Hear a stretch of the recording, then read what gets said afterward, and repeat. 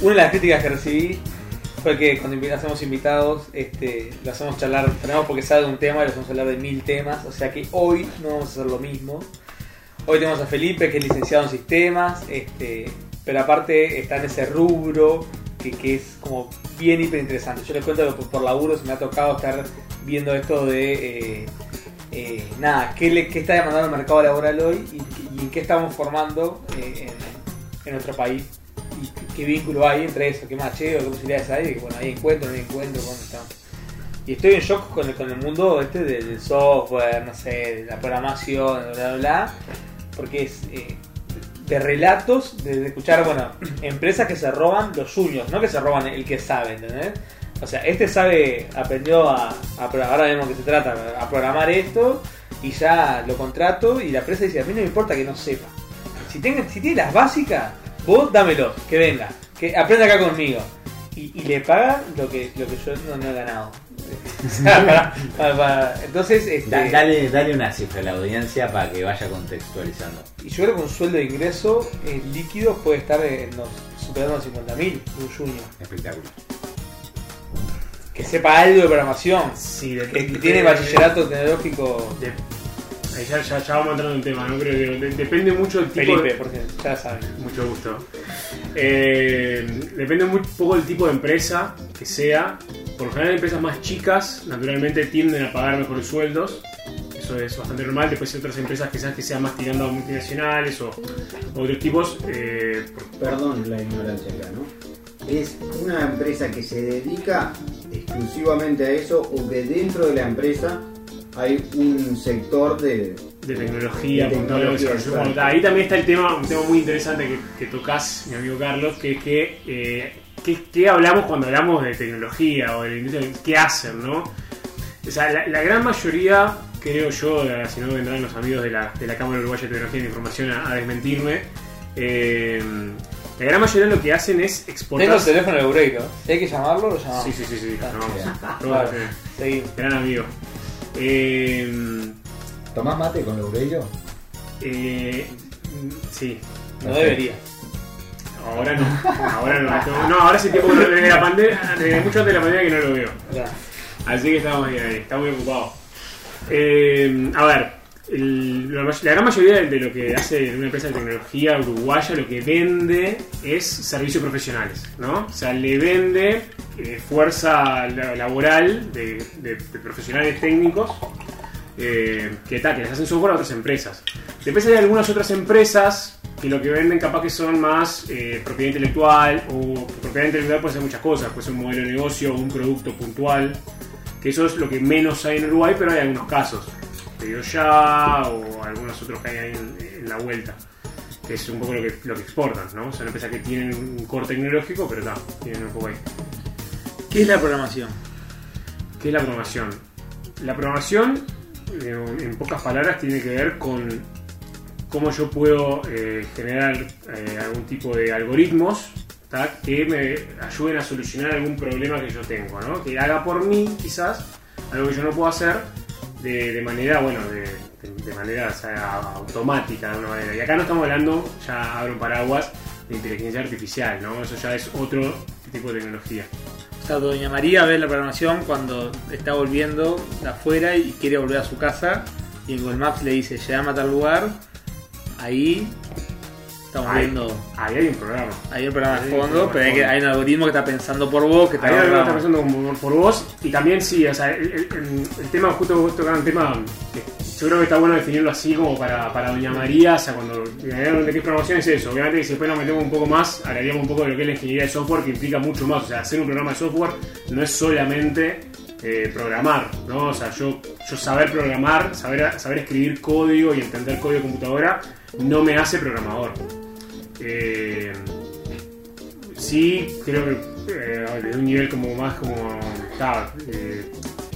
vas a ser parte, sí, o sea, vas a sí poder ayudar en un proceso, ¿tá? de desarrollo, pero solamente programando no vas a poder hacer, porque hay que entender un montón de otras cosas más, que es lo que hace que generes productos. A final de cuentas, la tecnología es un habilitador a algo, ¿no? O sea, a mí me gusta siempre decir en los equipos que me toca estar que la tecnología es un medio para el fin, o sea, sobre todo en la industria, porque si estamos hablando en la academia, ahí está genial, generamos conocimiento, pero nosotros cuando estamos en un área de acción, digamos, lo que queremos es solucionar un problema, que alguien lo use y lo palpe, entonces para eso usamos tecnología.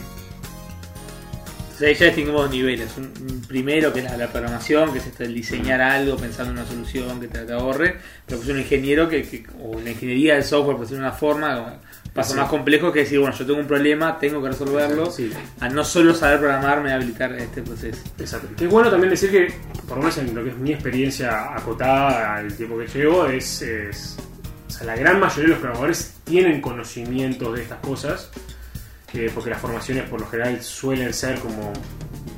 O sea, la formación universitaria es amplia, o sea, un licenciado, un analista, un ingeniero, obviamente, en sistemas o este tipo de carreras, suele ver este tipo de temas, ¿no? Entiende un poco cuál es el proceso más allá de cómo yo le hablo a la computadora para que haga lo que yo le pido.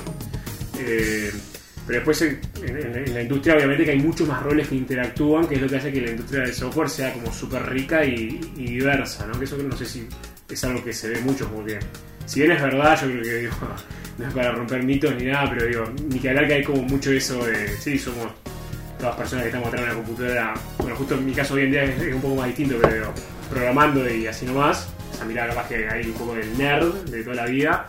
La realidad es que ha cambiado muchísimo, ¿no? O sea, hoy en día hay muchos otros perfiles trabajando en la industria de tecnología.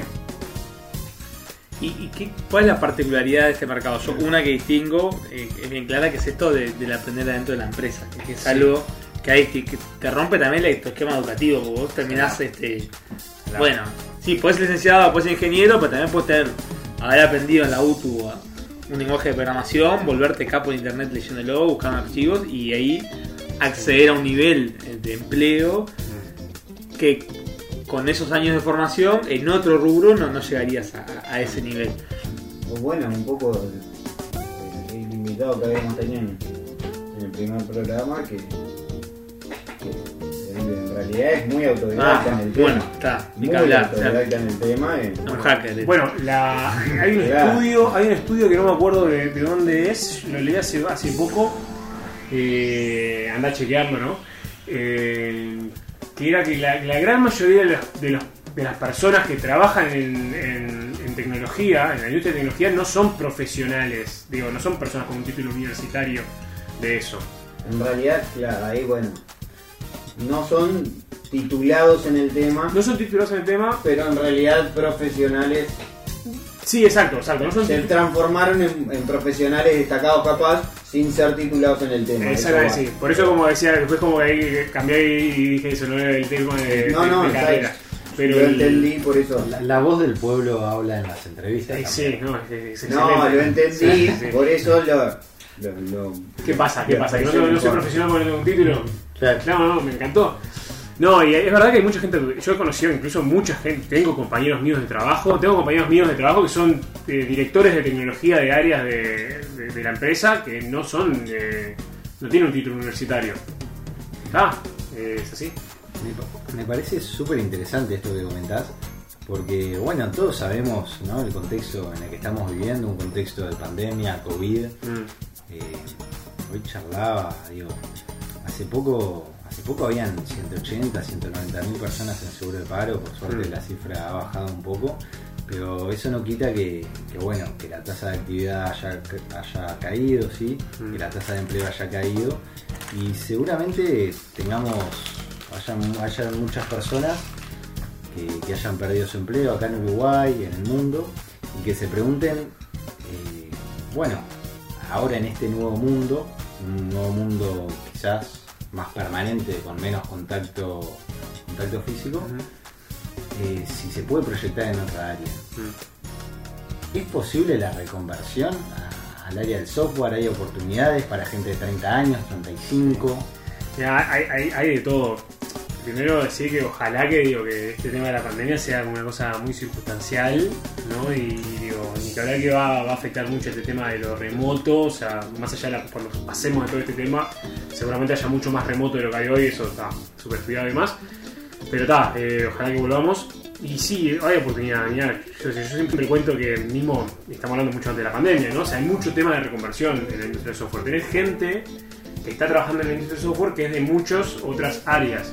El otro día, bueno, acá había venido Pablo, que es sociólogo y se está metiendo a poquito, si bien no se quiere meter en la industria puntual, está metiéndose en ese mundo. Yo tengo un compañero mío que es gerente de tecnología de un área, que él era chofer de CUTCSA. No. ¿Cómo les encanta el título igual en ese rubro? ¿De qué?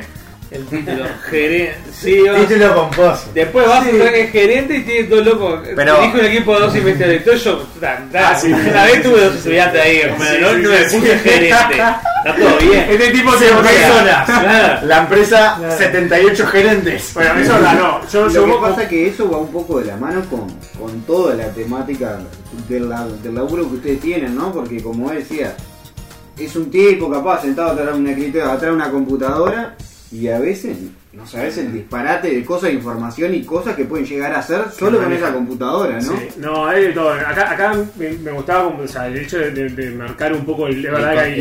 El conductor de CUTCSA. Sí, el conductor de CUTCSA. O sea, ahí el hecho de decir esto, o sea, el hecho de decir como esto de gerente de o director de o no sé cuánto, capaz que porque estamos hablando, capaz estoy mirando, sí es verdad, capaz que una empresa más chica uno diría, bueno, no sé, igual súper válido y meritorio. Pero digo, yo estoy hablando de gente que está laburando en empresas que tienen más de 14.000 personas empleadas. ¿En el mundo o en En Uruguay? el mundo, Ah. sí, en el mundo. Pero casi superando las 500 en Uruguay, digo, hay de todo. Hay varias empresas en Uruguay que tienen ese caudal en tecnología. Y bueno, y tener la responsabilidad de manejar, porque manejas clientes de muchos tipos, o sea, es un rol que digo eso, por eso me gustaba como marcarlo más allá de lo rimbombante que suene.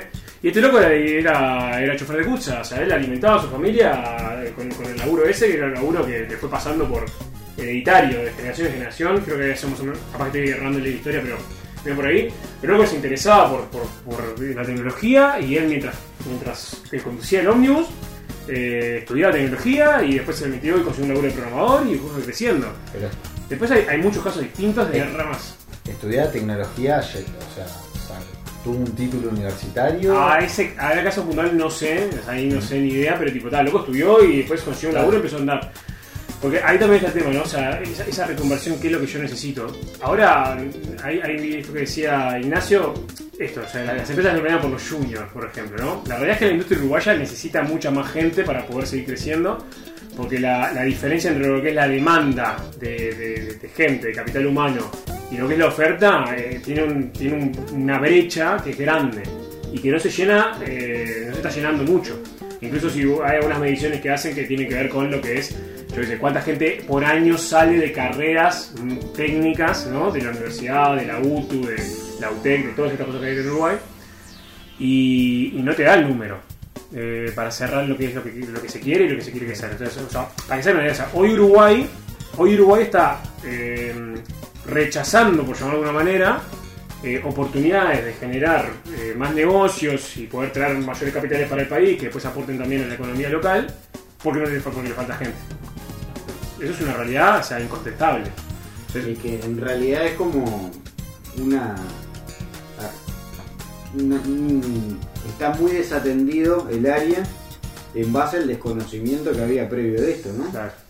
Como que es todo muy nuevo, pero muy nuevo y explotó en un 1000 por 1000. O capaz que acá, ¿no? Nos empezamos a dar cuenta o lo No, empezamos a ver ahora. esto y pasa en hace todos mucho. lados. A mí me pasa que a ver, yo de repente, a mí me toca de repente armar algunos equipos, ¿ok? Y tal, yo particularmente trabajo en una empresa que tenemos presencia en varios países. Entonces, a mí de repente me falta que busco una posición de una posición puntual. Python, porque muchos la conocen, ¿no? Python es bastante conocido, es el lenguaje de programación. Yo de repente busco un programador Python y capaz que en Uruguay no encuentro programadores Python. Pero después voy a Colombia o voy a, no sé, a Argentina y tampoco encuentro ahí. O sea, no es un tema solo de Uruguay. Es verdad que es un tema de escala, pero digo, pasa en muchos lados. O sea, es todo un mercado que está creciendo y que obviamente se calcula que también con la pandemia y con el trajín que se está viniendo, en muchos lados se están haciendo. Y en Uruguay hay una, desde lo que es la Cámara de Tecnología de Uruguay, se está queriendo como meter un poco más este tema de, bueno, que se pueda aprender de a poquito programación, más programas que son más apuntando en lo técnico, en esto que decía Ignacio, o sea, gente que pueda aprender algunas habilidades básicas para arrancar haciendo algunas tareas que son relativamente básicas, que te podrán llevar, no sé, entre 6 meses y un año de aprender, obviamente dependiendo un poco de cómo vos vengas también, porque obviamente que depende mucho también de tu contexto y tu historia, de qué tan rápido vos aprendés. Y bueno, y ahí vos ya esa persona la tomás y después la formás. Invertís en esa persona. ¿Qué crees que está fallando ahí en esa escasez relativa, digamos, de por qué la gente no va hacia eso? ¿Hay ciertos prejuicios con la industria del software? ¿Qué está pasando que los jóvenes no van hacia ahí y sin embargo, no sé, los jóvenes hacen escribanía, los jóvenes hacen abogacía, los jóvenes hacen contador? Tengo un problema con la escribanía. Trabajo social. No entiendo cómo. Igual estás colocando universitarios y no precisamos. Nosotros precisamos menos, de hecho. Bueno, hoy es un más razón. psicología y claro. está colocando. Hay mucho menos. A ver, hoy en día hay hay muchas iniciativas. No sé, acá por mencionar una puntual, digo, puedo coso. O sea, está este bachillerato tecnológico de Ánima, ¿no? Que está muy enfocado. O sea, es personas que entendieron que hay necesidad y entienden que hay una brecha grande entre lo que, y acá esto también, bueno, me gustaría mencionar esto, o sea, hay una brecha grande entre lo que es cómo sale un chiquilín, una chiquilina de un bachillerato y cómo entra al mundo del trabajo, ¿no? Esa brecha que hay en el medio. De vuelta, nosotros hemos visto muchas veces que de repente tú registras una persona que viene a su primera experiencia laboral con 20 años, en primero o segundo de facultad, alguno, y te das cuenta que le faltan muchas cosas que tenés que ir vos también formándolo en eso. Estaría bueno que el bachillerato se acerque un poquito más. Yo no digo que sea lo mismo, pero que se acerque un poquito más. Después yo no quiero entrar porque sé que hay disquisiciones en términos de cuál es el objetivo de la educación, y del mercado y todo eso. Pero bueno, creo que ahí hay o sea, a mí siempre me pareció súper interesante por estar mucho tiempo metido en tecnología y en algunas iniciativas de corte educativo social. O sea, cómo no aprovechamos, igual creo que se está aprovechando al máximo la oportunidad que tenemos de formar en tecnología, sobre todo en sectores donde quizás la expectativa que se suele ver es entrar en sectores más de productividad, no sé, no quiero nombrar ninguno puntual, pero capaz que es de mucho esfuerzo y muy poco retorno económico, donde capaz que si vos lo formás, entran en tecnología y pueden también seguir como formando una carrera donde también pueden seguir, no sé, otras actividades. Entonces digo, ahí hay una brecha que está muy interesante que tiene que ver con eso. ¿Y crees que hay prejuicios a vencer? Y capaz que hay, yo qué sé, o sea, puede que haya un poco ese. Yo creo que todavía hay, sobre todo capaz que en gente. No sé si en los chicos también, porque yo todavía tengo hermanos más chicos, si hay un poco eso de. No sé, que lo que es tecnología hay que ser ingeniero, ¿no? Esto que hablábamos antes, que creo que Ignacio como mencionaba también. O hay que ser, ¿no? O que es muy difícil, esto de la programación, ¿no? Prácticamente es física de cohetes y nada más lejos, o sea. Yo no creo que sea una cosa tan muy. O sea, así muy chota, hablando mal y pronto, pero es algo que aprendés de vuelta, digo, experiencias de gente que no sabe absolutamente nada de tecnología y que ha entrado en empresas de tecnología con las muy básicas y ha empezado a hacer su carrera. Hay muchas, por contar otra, digo, yo ahora conozco a un chico que entró en una empresa que es una persona de más de 30 años. O sea, podría ser de estos perfiles que vos decís que ahora ha entrado claro, por temas de seguro de paro y demás. Y es una persona que su experiencia laboral era trabajando en boliches y en un estudio contable. Está guau. ¿Está qué? Guau. Está guau. No, pero trabajábamos en la parte más de adentro, no era patovica. Okay. O sea, es una persona que no tiene nada y con la tecnología es manejar más o menos la computadora y jugar al PlayStation. O sea, es su relación con la tecnología. Y el loco se hizo un curso de 3 meses de testing funcional, que capaz que podemos hablar 2 minutitos de eso también para contar a la gente si alguno está interesado. Y hizo un curso de eso de testing funcional, fue una entrevista y bueno, y lo tomaron porque la empresa particularmente estaba realmente necesitando, capaz que en otro contexto no, pero acá la empresa esa realmente estaba necesitando sumar gente y dijeron, esta es la base que las maneja, me parece que la actitud, el perfil, puedo confiar, lo sumamos, que lo metemos en un plan capaz que de pasantía y lo vamos formando ahí. Entonces lo formo un tiempo y después veo cómo me rinde y me queda, capaz que no. Y ahí capaz que todo demás. Yo a mí me gusta también a veces decir, esto no lo digo yo, lo dicen mucha gente, que uno de los áreas dentro de lo que es tecnología, que es como la puerta de entrada para mucha gente, es el área del testing. Bien. Porque el testing... ¿Qué es eso? Defínate. Exacto. El testing, hay muchos tipos de testing, pero yo el más básico, que es el testing funcional, es yo cómo hago para justamente validar que lo que está haciendo, que lo que hizo un programador, llamémosle, un desarrollador, cumple con lo que se esperaba hacer a nivel funcional, a lo que solucione el problema que queremos que esté solucionando. Entonces yo para eso en realidad lo único que necesito, y perdón usar estas palabras porque cada vez me escucha alguno y se siente así menos, pero no, es ser ordenado en un proceso, ¿tá? Que es entender un poco, bueno, yo tengo definido qué es lo que tiene que hacer esto. Entonces a mí imagínate que es una página que estás haciendo un banco, ¿no? No sé, imagínate que Carlos está desarrollando un desarrollador y está entregando un producto a un banco que hace lo que hace la página del banco, transferencias, crear una cuenta o cosas así. Creo que eso bueno, lo puedes hacer por lo general, hay que firmar, ¿no? Pero bueno, todo así. Entonces yo soy el tester de esa aplicación. Bueno, a mí me la va a pasar y yo lo que voy a hacer es justamente probar ahí, que haga lo que tenga que hacer. ¿Qué es lo que voy a hacer? Es ejecutarlo como si fuera un usuario más. Y después hay algunas cosas que pueden ser un poquito más sofisticadas, pero la versión más básica del tester es esa. Pero... Y sabe documentar también bien, que perdón la última vez, que sabe documentar bien qué es lo que... O sea, cómo también le va a levantar, por ejemplo, lo que es algo que está mal.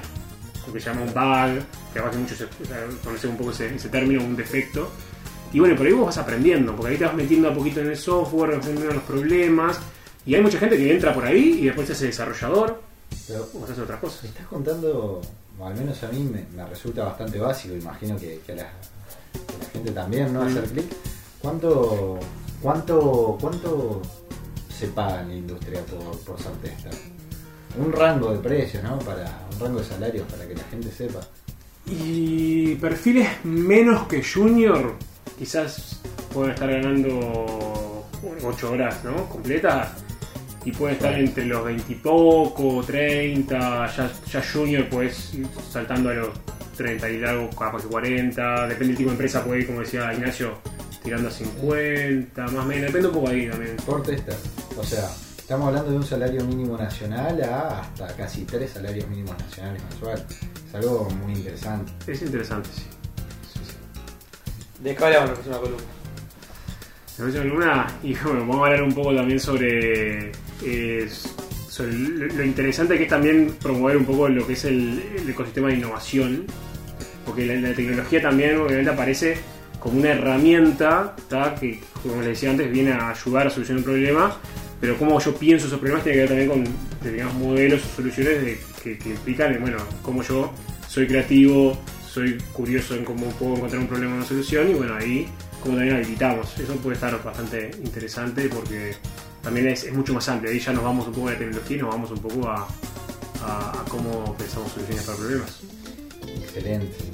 Yo para la próxima también me queda una pregunta, y es el rol de las mujeres en este sistema. Sí, hoy estamos casi 70-30, lo voy a decir con datos de hoy, pero estaría muy bueno poder charlar más y capaz que en la próxima que hablemos de esto podemos traer alguna compañera. Excelente. Bueno, y con eso los dejamos. Ha sido un placer. Como siempre. Como ríos. Nos escuchamos.